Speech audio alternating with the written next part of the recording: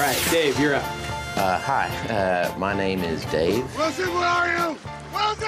Just what do you think you're doing, Dave? We're going for a price on Wilson. Open up the door, it's Dave. Who? Dave. Hey, Mr. Wilson!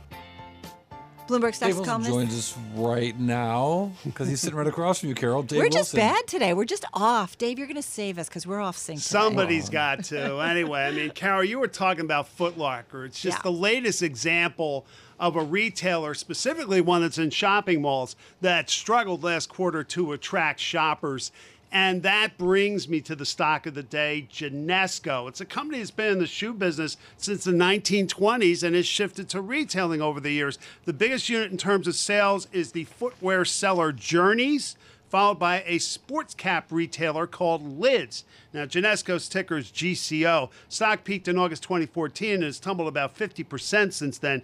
Today, the price fell for a seventh straight day, the longest losing streak since 2014. Now, there hasn't been any news out of Genesco to explain the slide. First quarter earnings won't be released until Thursday, so you have to look elsewhere. And the retail results are an obvious reference point.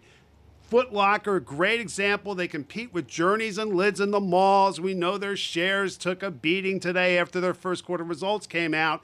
And the weakness carried over to Genesco, which fell 6.2%. Today's loss brought the stock's drop in the past 7 trading days to about 18%. It's not easy to be a retailer. Especially when you're in the mall. Exactly. All right, Dave Wilson, thank you so much. Bloomberg Stock of the Day brought to you by Interactive Brokers. Declare your advisor independence, become an advisor on Interactive Brokers platform, and run your own business with no contract and minimal startup costs. Learn more at ibkr.com/advisors.